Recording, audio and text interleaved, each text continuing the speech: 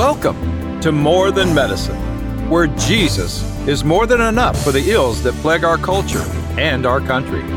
Hosted by author and physician Dr. Robert Jackson with his wife Carlotta and daughter Hannah Miller. So listen up, because the doctor is in. Welcome to More Than Medicine. This is Carlotta Jackson, and I'm the wife of Dr. Robert Jackson, who is your usual host for our podcast. Our wonderful producer, Bob Sloan, has taken the time to provide the audio from my husband's testimony before the South Carolina Senate Medical Affairs Subcommittee last Wednesday, September the 22nd. He was invited to speak by Senator Shane Martin on behalf of medical professionals around the state who have been intimidated by their employers regarding their prescribing habits for the treatment of COVID-19 and who also feel the doctor-patient relationship is being severely hindered. The public outcry has been huge, and it has been such that the senators felt a public hearing was justified. People around the state have been speaking to their legislators, and they are listening. I want to encourage you to not grow weary in well-doing. My husband likes to say, politicians don't see the light until they feel the heat. We are praying they can and will intervene on behalf of the people of South Carolina. Now listen in as Robert speaks and then answers questions from the senators. And thank y'all so much for listening to our podcast each week. I'm from the upstate, from Spartanburg. I practiced family medicine for 40 years, 38 years as an independent physician, and 2 years working for Spartanburg Regional Medical Center. I attended Clemson University, Medical University in Charleston, 3 years as a family medicine resident in Spartanburg, and 1 year as a surgery resident there also. I'm here to advocate for doctors in the state of South Carolina. I think it's a little bit odd that I have to advocate for physicians, but that's what I'm here to do. In the 1840s in Vienna, there was a physician named Ignaz Semmelweis who worked at a teaching hospital, the Allgemeine Krankenhaus. He was a young obstetrician from Hungary. His responsibility was to watch out and take care of postpartum female patients. The protocol in that day was for the attending physicians to perform autopsies on the patients who had died the previous night. Then they would take their students in tow, go to the postpartum ward, and examine all of the postpartum females on Dr. Semmelweis' ward. He noticed that the female patients who were not examined by the attending physicians did not acquire puerperal fever, childbed fever. Being an astute and observant young physician, he decided to institute a policy whereby the attending physicians would wash their hands before examining his patients. He deduced that there must be something that was being transmitted from the morgue to his patients. The older physicians held him up to scorn and ridicule and did not want to wash their hands, but it was his ward. He prevailed. They had to wash their hands, and the 40% mortality on his ward plummeted. He then perceived that there was something being transmitted from patient to patient because the infections continued, and he instituted a policy of washing hands in between patients. The older physicians violently objected, went to the hospital administrators, protesting this young physician's policy, and they prevailed. The hand washing was discontinued. The mortality went back to 40%. Young Dr. Semmelweis resigned in humiliation. He went to Czechoslovakia to a hospital in Krakow, instituted the same policy obtained the same results. The same ridicule and scorn was heaped upon him by older physicians, and the same result. He ended up resigning. He died in an insane asylum because he could not escape the vision of his patients dying needlessly from infections. Less than 50 years later, hand washing in between patients became the standard of care. The truth is often ridiculed and scorned. It's then violently opposed, and then it becomes self-evident. And in medicine, it becomes the standard of care. Medicine advances due to observations of individual physicians and innovations of astute physicians who are willing to practice medicine and willing to try new techniques or new medications or new modalities, willing sometimes to go against the established order or tradition or existing protocols, often enduring ridicule, scorn, or ostracism. However, the truth, like the tar baby, is a sticky thing, and it's persistent. More than that, suppressing truth is like trying to hold a beach ball underwater. It's exhausting and nearly impossible. It eventually comes to the surface. The truth, when first presented, is almost always ridiculed. It's then violently opposed, but then it eventually becomes self-evident. And like I said, in the medical world, it then becomes the standard of care.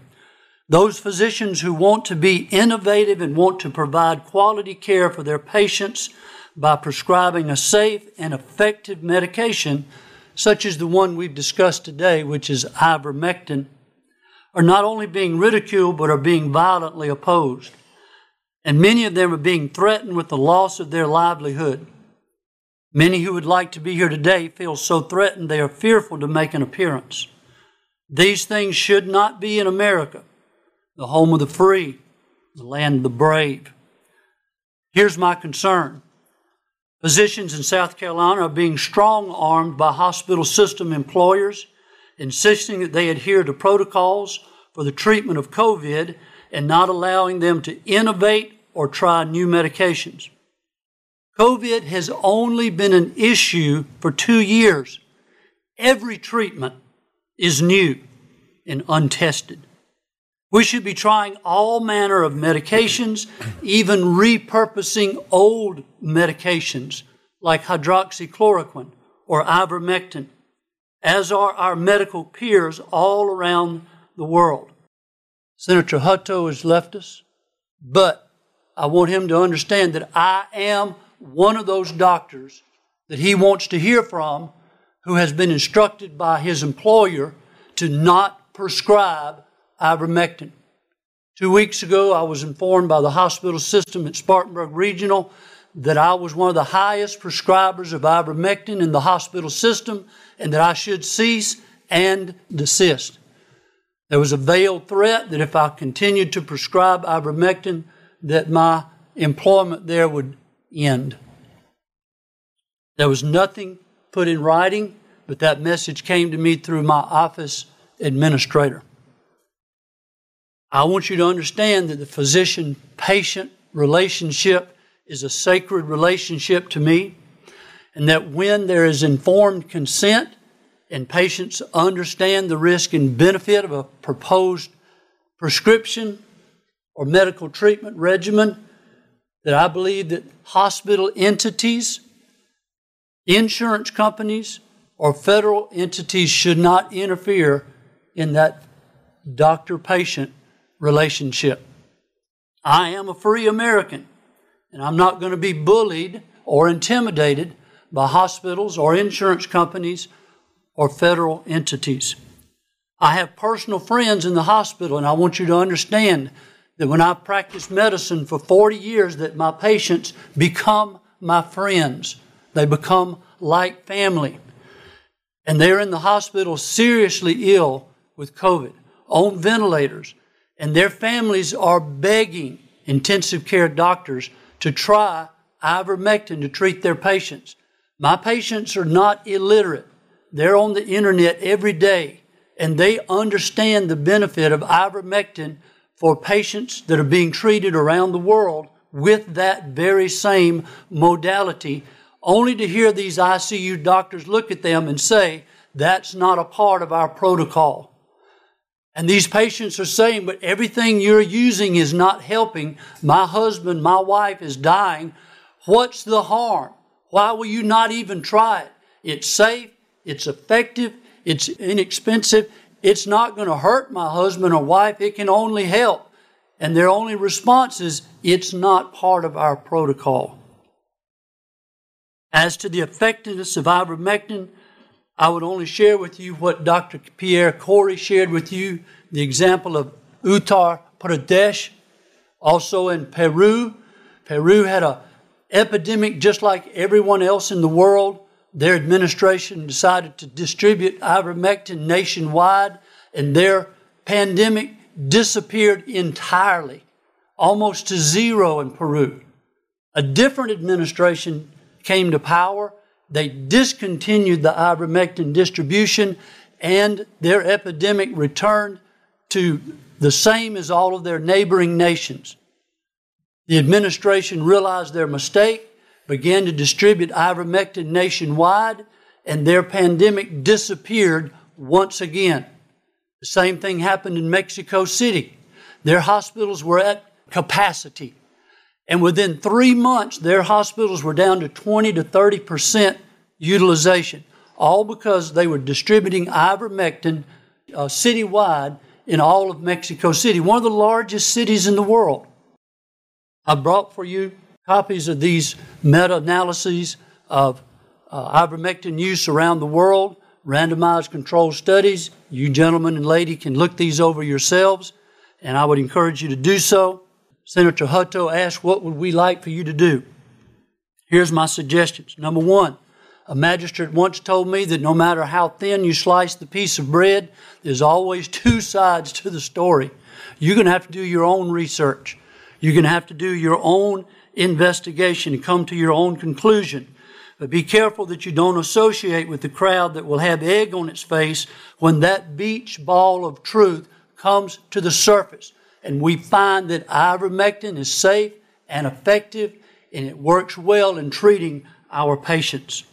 And it becomes, like hand washing, the standard of care.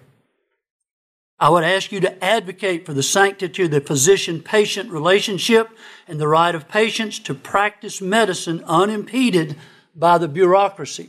And just so you'll know, I have had pharmacists call and question my judgment when I have prescribed ivermectin and refused to prescribe the medication, saying that their pharmacy did not approve of it. If I were king for a day, I would recommend that we prescribe ivermectin to all adults in the state of South Carolina, just like they did in Uttar Pradesh and in Peru and in Argentina and Mexico City. I think we would see COVID disappear in South Carolina. And we could be the first in something in the United States rather than last. Remember, the next very ill patient in the ICU could be your spouse, your parent, or your child. And when everything else fails, you could be the one looking at the ICU intensivist and saying, well, doctor, everything else you've tried has not worked. Why will you not try ivermectin? And he'll look at you and just say, well, it's not on our protocol. Thank you for your kind attention. Dr. Jackson, I appreciate you being here today, and I also want to thank you just on your advocacy for the lives of children as well. I appreciate that. We've heard about the ventilator, and we've heard that once something gets to the ventilator stage, and again, I'm an engineer, I'm not a doctor, is there harm being done by putting someone with COVID on a ventilator, or is maybe that's not a fair question to ask? There's probably many steps. I'm not an intensivist, but what I've read is that the last resort is putting folks on a ventilator. You try to avoid that as long as possible.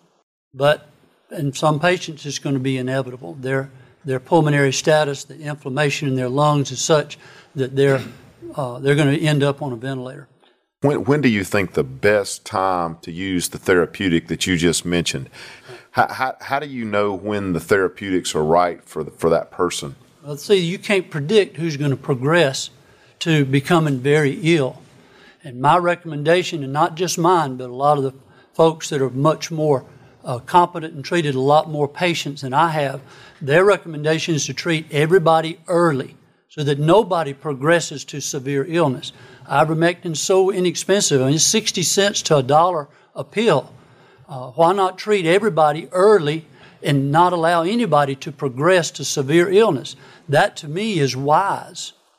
And I believe we heard testimony today that ivermectin, did it receive a Nobel Prize or an award in 2015? The founder of the chemical, the product. The founder. He received a Nobel Prize, yes, sir. And how long has this been used in humans? It's been used for 40 years. It came on the market initially for treating river blindness, onychosarcoidosis.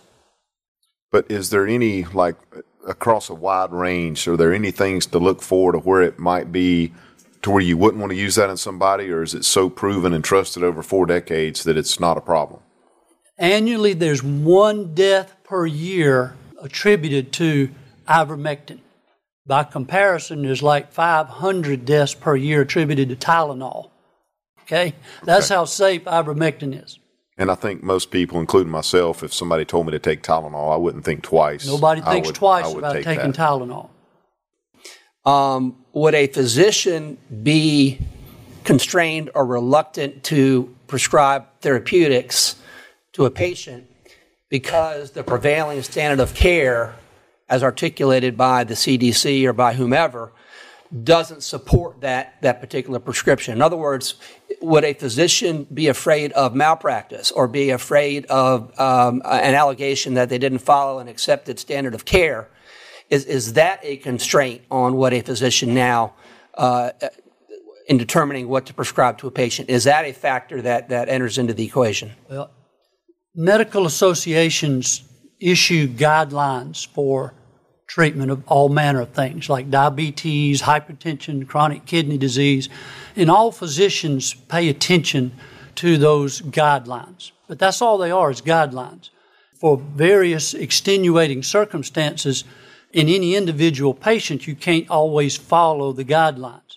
A patient may be impoverished. They cannot afford the medication. They may be low IQ. They can't understand the regimen. They may be just defiant and unwilling to take any medication.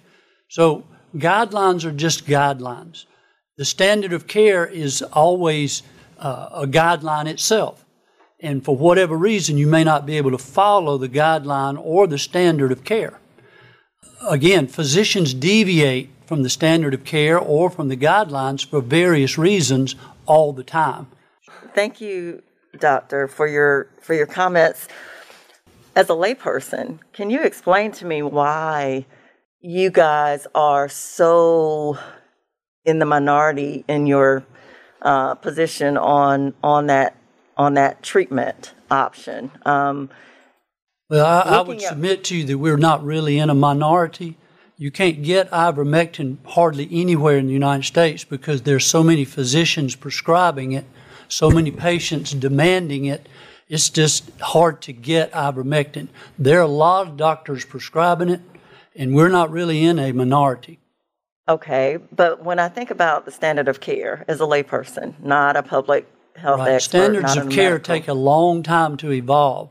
This has only been happening for less than 2 years in the United States. Right. Protocols take time to establish, standards of care, and they keep hearkening back to controlled trials, randomized controlled trials, and all those sorts of things. They also take a long time for large studies to emerge. Right. I get that. But isn't that exactly what we want? Yes, ma'am, we do. But listen, people are dying every day for the lack of effective treatment. And if you wait on all of those things to come available, I'm looking in the face of people who are very ill and very sick, and people that I don't want to become very ill and very sick. And I've looked at real-world data from India and South America and Mexico and other parts of the world where they have practically eradicated COVID. And I'm saying, look, I know something that'll work for you. And they know it too. They've read the data. They've looked at it. They're not ignorant. And they're coming to me and say, doctor, why don't you prescribe ivermectin for my mama? And I'm saying, I don't know why I shouldn't prescribe ivermectin for your mama. Okay, so you're saying that your hospital is stopping you, preventing you from doing that? Well, they're trying to, but I still prescribe it. Okay. And I may not have a job much longer. And they should stick to administration, and they should allow me to stick to treating patients. In February, the National Institute of Health said they could not recommend for or against ivermectin until there were additional studies available. Since that time, there have been 4 quality randomized control studies justifying and validating the use of ivermectin for the treatment of COVID-19. And I'm just saying to you that there's plenty of good evidence justifying the use of a safe, effective, inexpensive medication that does absolutely no harm. Absolutely no harm. It's not going to hurt my patients for me to give them ivermectin. It's not going to hurt their pocketbook, and it might save their life. So why does anybody care? Why does anybody protest? What does the hospital care if I give my patients ivermectin? What does the federal government care if I give my patients ivermectin? It's neither here nor there to them. Just because it's an off-label use, let them stay out of the life of me and my patients. They shouldn't give 2 hoots and a holler if I give ivermectin to my patients. It's not going to hurt them, and it might just save their life, ma'am. I hear you. But Please hear me. Please hear me. I'm trying. I'm trying to understand. Please understand that we don't wait on protocols. We don't wait on standards of care when we're in the field treating patients in my office. The protocol and the standard of care is not a sacred cow. Do you understand that? It's not a sacred cow. The ivermectin is off the shelves or behind the shelves because many doctors like yourself across the country, are you stating that to this committee that many doctors across the country are prescribing this medicine? I'm not the only doctor prescribing ivermectin. I'm not the only one who believes in its safety and effectiveness. Do you know of any instances where people have had COVID and were treated with ivermectin but have also died? No, ma'am, I do not. Okay. Thank you, Mr. Chairman. Dr. Jackson, so Dr. Hagenbu gave her statistical data on her caseload and her hospitalization rate and her death rate. You have your, can you share anything with us? I don't have exact numbers, but I can say to you that the folks that I have treated with hydroxychloroquine and ivermectin, none of them had to go to the hospital for admission or ended up in the ICU, except for one. But she came to me very late. She'd already been sick for 2.5 weeks, and I was already behind the 8 ball when she showed up. Thank you for listening to this edition of More Than Medicine. For more information on how to contact the Jackson family, to schedule a speaking engagement, or how to obtain Dr. Jackson's books, go to jacksonfamilyministry.com. This podcast was produced by Bob Sloan Audio Productions.